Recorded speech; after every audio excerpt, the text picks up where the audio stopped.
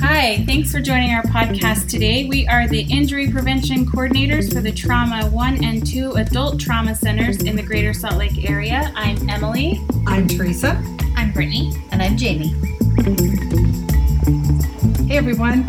So to kick off our topic for this first podcast too, we decided as a group that we want to talk about a very important subject. This is a question I get all the time. I work in a Trauma 1 center.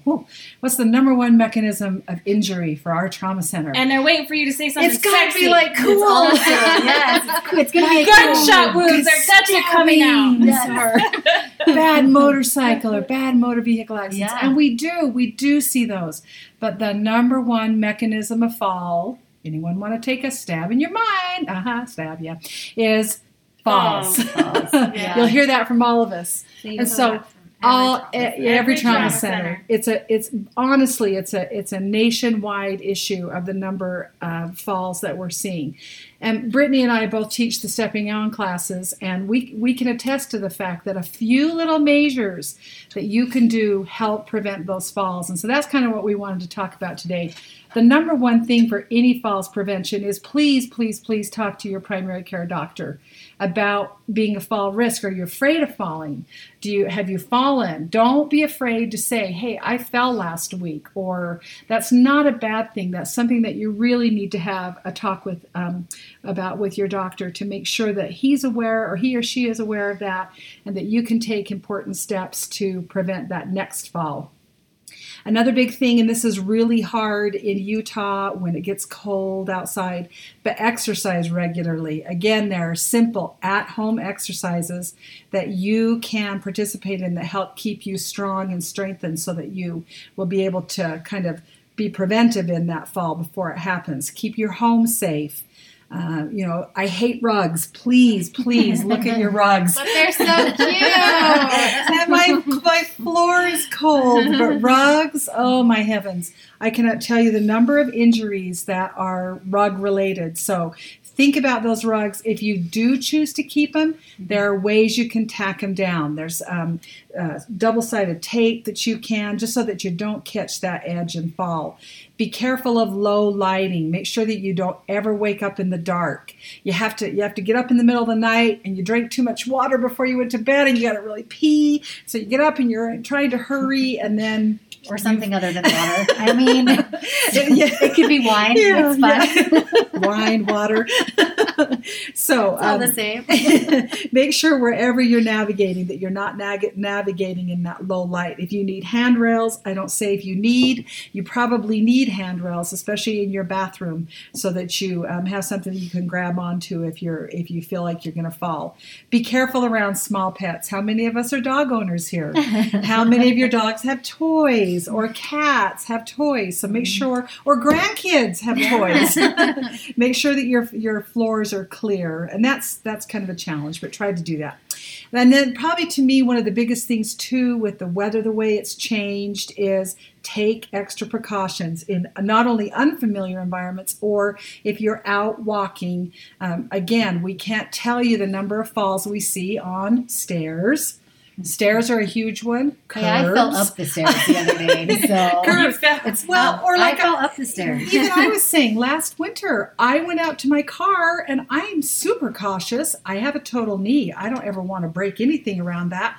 And I walked out to my car as innocent could be, and all of a sudden I'm looking up at the blue sky. Well, maybe it wasn't blue that day. But be careful when you're walking out in snow, or I think more ice especially, is that just know, walk like a penguin. Walk like a penguin, yes. Do not go out in your slippers. I love your slippers, but your slippers are not appropriate to be out in the snow. Make sure you have good footwear. Don't be in a hurry. And don't think just because you have this amazing cane that you are invincible. You're not. You need to make sure that you're super careful when you're out on those snowy roads or sidewalks. If you have to take your garbage out, I know most of you have neighbors that would be happy to help you take that out so that you're not out there in the snow, or have someone help come and shovel your walks, or forward think a little bit. If you see the forecast that it's going to snow tomorrow, then get your milk and your bread or whatever you need so that you don't even have to go out on that day would be the best thing.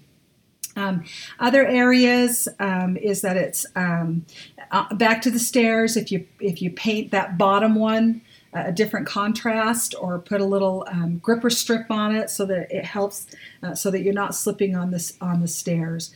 Make sure that you get up slowly after you, if you've been sitting down or lying down, so that if you do get a little bit lightheaded, that you can sit back down. We like to promote the exercise programs like Tai Chi. Some of those now actually are available online, so that you don't have to go out of your home. And we'll give you some resources on where you can find those. Again, just slow down. I used to have to tell my dad all the time, act your age. It's okay to slow down a little bit.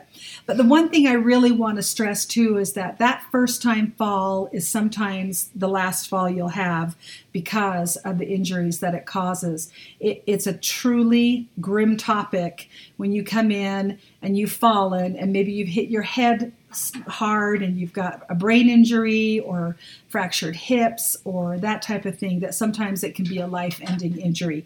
And we don't want that to happen. Again, that little saying of an ounce of prevention is worth a pound of cure. Is that how it goes? I don't know.